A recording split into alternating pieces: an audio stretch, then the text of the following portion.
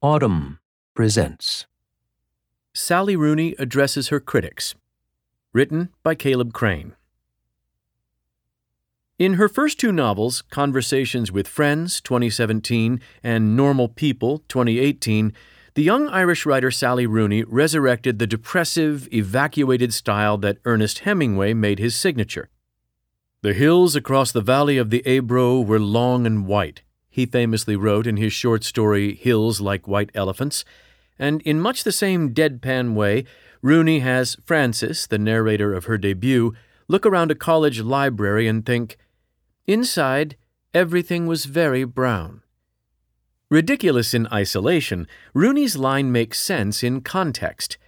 Frances has just received an email from her lover's wife, and while she waits for the courage to read it, she tries, unsuccessfully, to distract herself by focusing on her surroundings. At least, that's what I imagine is going on in Frances's head. With the writer so chary of detail, the reader rushes to fill in. Rooney also resembled Hemingway and Raymond Carver, a renovator of Hemingway's minimalism whom Rooney has cited as an influence, in her ability to write dialogue that sounds unpremeditated but has a neutron star density of drama and emotion. Here are Connell and Marianne, the teenage lovers of Normal People, after their first kiss. "All right," he said. "What are you laughing for?" "Nothing." "You're acting like you've never kissed anyone before." "Well, I haven't," she said. Rooney showed mastery of point of view as well. Her control was so fine that she was able to convey Connell's arousal during a reunion with Marianne by slowing down his perception and amping up its sensuousness. She's wearing a white dress with a halter neck and her skin looks tanned. She's been hanging washing on the line. The air outside is very still, and the laundry hangs there in damp colors, not moving. Rooney's respect for the limits and biases of her characters' minds was strict.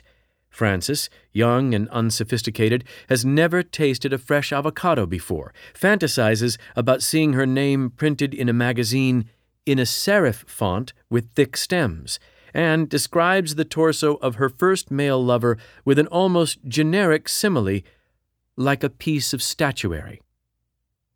The rigor with which Rooney conformed narrative voice to the shape of her character's consciousness won her praise as a portraitist of her millennial generation, and also left her vulnerable to political critique. Many of her characters are college-age leftists of an idealistic sort and, like tyro intellectuals since the dawn of time, are deadly earnest without altogether knowing what they're talking about.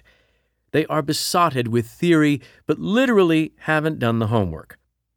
At a performance of Cat on a Hot Tin Roof, Frances catches sight of the washing instruction label on the lead actor's slip, and the spell of the performance is broken. I concluded that some kinds of reality have an unrealistic effect, which made me think of the theorist Jean Baudrillard, though I had never read his books, and these were probably not the issues his writing addressed. A whole essay could be written about this sentence's simultaneous knowingness and not knowingness, but as a snapshot of a young person who knows which names to invoke but not, lucky for her, their actual work, it can't be bettered. And in fact, Frances's insight is a good one. Whoever thought it up first? Rooney told interviewers that she, like some of her characters, was a Marxist, and American critics, many of them her millennial contemporaries, drafted her into the war over tone of voice, ideological purity, and evidentiary standards that has been raging in progressive political circles since at least the run-up to the 2016 presidential election. In the New York Review of Books, Madeline Schwartz complained that the politics are mostly gestural in Rooney's books, pointing out that her protagonists, far from being rebels, are all good students. Becca Rothfeld, writing in The Point, also saw the leftism as fashionable posturing and seemed sorry that Rooney hadn't more explicitly punctured it. In a follow-up essay in Liberties, Rothfeld went so far as to dismiss Rooney's fiction as sanctimony literature, full of self-promotion and the airing of performatively righteous opinions. I agree that the leftism of Rooney's characters is shallow, and that their worldview is to a great extent undermined by the novel's plots. The whole idea of meritocracy or whatever, it's evil. You know I think that, Marianne tells Connell, a working-class boy from a single-parent home who, thanks to hard work and native talent, gets into an elite university where he becomes rich adjacent. The epitome of a meritocrat, in other words, though never, as befits a romantic lead, an entitled one. Frances, meanwhile, is described as a communist by her sometime girlfriend Bobby, but once Frances's writerly ambition awakens, she expropriates Bobby's life story as literary grist, which Bobby only discovers from a third party, just as the revealing story is about to appear in print. I don't find that the inconsistency compromises the novels, maybe because I'm what the internet calls an old, who thinks of politics and literature as different endeavors. Plenty of young people do think and talk like Rooney's characters, and I like reading novels that look at their world from a sympathetic but significant distance. At least as salient as the nod to radical politics in Rooney's first two novels was a troubled longing for traditional relationships, which struck many of the same critics as unexamined, if not ill-advised. The union of a strong man and a submissive woman seemed to fascinate Rooney, the way faith in God once fascinated Matthew Arnold. She could no longer bring herself to believe, but she also couldn't stop mourning the shape and meaning that such a union once gave to life. In the lives of her heroines, the mourning sometimes took the form of masochism. Frances tears open the skin in the crook of an elbow after she learns she hasn't been made pregnant by her married lover, whom she later asks to hit her. Marianne lets a boyfriend beat her up and lets another lover tie her wrists and tell her she's worthless, and she too ends up asking the love of her life to hit her. I find I don't need Rooney to condemn or fully explain here either. A novelist's role is to notice and explore. It would be unnatural if characters as young as Rooney's had already worked out what to do with such impulses. Frances tries to soften her urge to punish herself, tries to tame and socialize it by submitting herself to a partly homemade Christianity, a wider communion that she seems to hope will dilute the guilt she has incurred in romantic couples and triangles. She starts reading the Gospels and, while sitting in church, has a vision of the world, including herself, as created by the work of many different human beings. Now I see that nothing consists of two people or even three, she writes to Bobby. Toward the end of Normal People, Marianne tries to transcend her masochism by making her choice to surrender to Connell, who has refused to hurt her in bed, a conscious one, and her rationale echoes Frances's communal vision. No one can be independent of other people completely, so why not give up the attempt, she thought. Go running in the other direction. Depend on people for everything. Allow them to depend on you. Why not? Unfortunately, an impulse to abase oneself isn't resolved by a recognition that human life is a collaboration. Rooney's characters never quite work through the conflicts they've been acting out. Rooney seems to have been aware that she left the puzzle uncompleted. Submissive impulses, homemade Christianity, and an ethos of mutual care return in her new novel, Beautiful World, Where Are You? The book takes its title from a poem of Friedrich Schiller's, praising a mythic past when contact with the divine was part of daily life. Like Conversations with Friends, the new book tells the story of two Irish couples. The first consists of Alice Kelleher, a young Dublin novelist who has moved to the west of Ireland after a nervous breakdown in New York, and Felix Brady, a taciturn, hard-drinking warehouse picker she meets through an app. Rooney loans Alice the shape of her own career. Only 29, Alice has become rich and famous for writing two novels that won a lot of attention from the press. Mostly positive at first, Rooney writes, and then some negative pieces reacting to the fawning positivity. The loan gives Rooney an opportunity to reply to her critics, with whom, it turns out, she agrees that while a novelist may be Marxist, novels rarely are. The novel works by suppressing the truth of the world, Alice writes in one of the meditative emails that she and her best friend, whom she's known since college, exchange over the course of the book.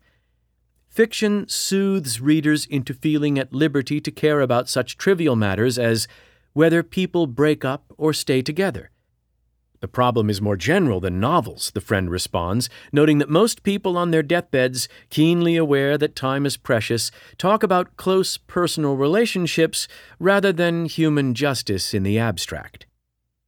The novel's second couple consists of Eileen Leyden, Alice's email correspondent, and Eileen's childhood friend, Simon Costigan. Eileen works at a literary magazine and thinks of herself as socially awkward. Simon, 5 years older and strikingly beautiful, works as a political consultant for high-minded left-wing politicians, is a communicant in the Roman Catholic Church, and has considered joining the priesthood. His father accuses him of having a messiah complex, and no one in the novel much dissents from the diagnosis.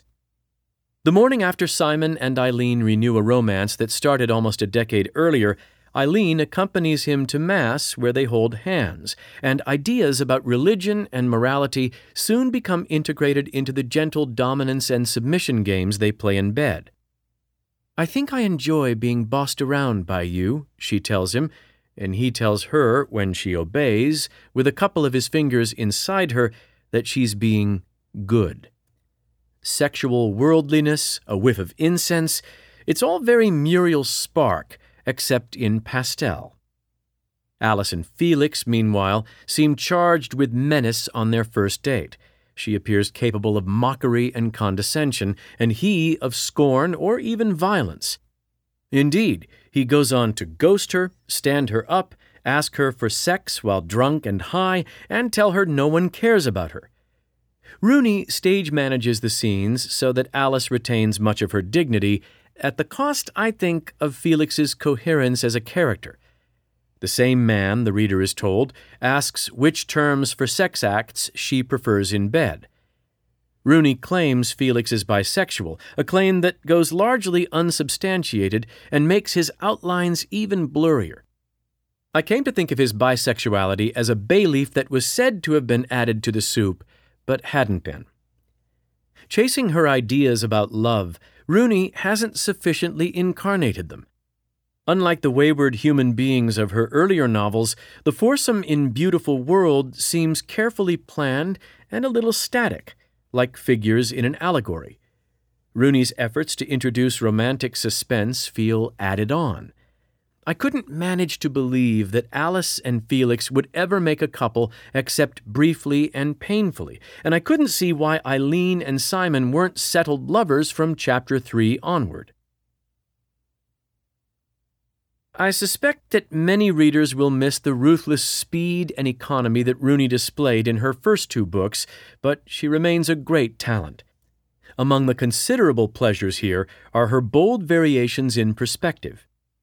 Interspersing the long emails between Alice and Eileen is narration from a third-person omniscient point of view, the first time Rooney has tried this in a novel, and I felt the excitement of watching a serious artist try out a new tool.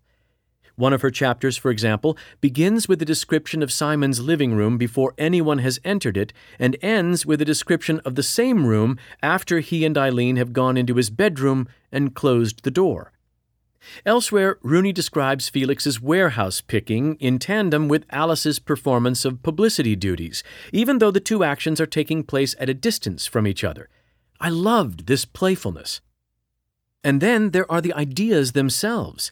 As the riff about realism and clothing labels in Rooney's first novel demonstrated, a powerful intellect beats beneath her underdressed prose. Like every thinking person, she has felt driven to come up with new theories about the world during the crises of the past few years, and in the emails between Alice and Eileen, she ruminates on capitalism, the fall of communism, beauty, plastic, minority identities — Eileen seems to be a class-first socialist — the role of art in the Trump era, and the abrupt degradation and collapse of several Mediterranean civilizations during the late Bronze Age. The emails come to seem less like chapters in a novel than like installments of a discursive essay.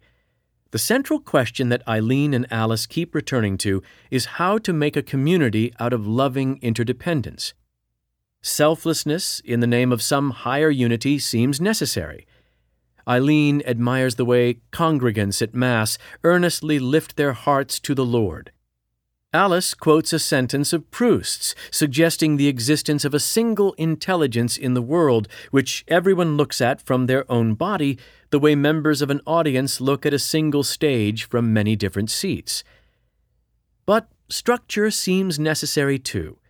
The substance that makes up relationships is soft like sand or water, Alice writes, and without a vessel to contain it, people can only pour the water out and let it fall, leading not to utopia, but to waste.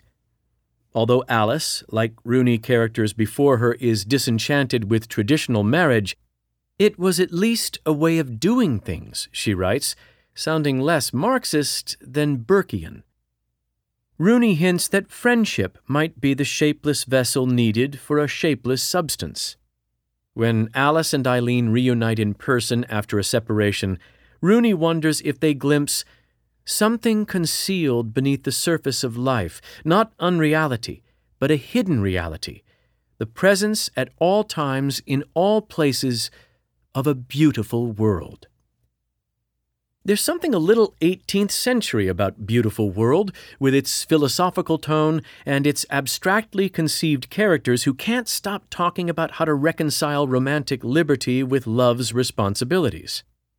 It reminds me of Goethe's Elective Affinities, and like that book, it has held my attention more strongly than is easy to explain. In her new novel, Rooney hasn't quite found the right vessel for her vision, any more than her characters have found the ideal socio-political structure for channeling human connectedness. Rooney could have taken the safer route of repeating herself, but she seems to have an Enlightenment idea of the artist's calling. She experiments. If you enjoyed this production, find the best long-form articles read aloud in the Autumn app, available now for iPhone and Android.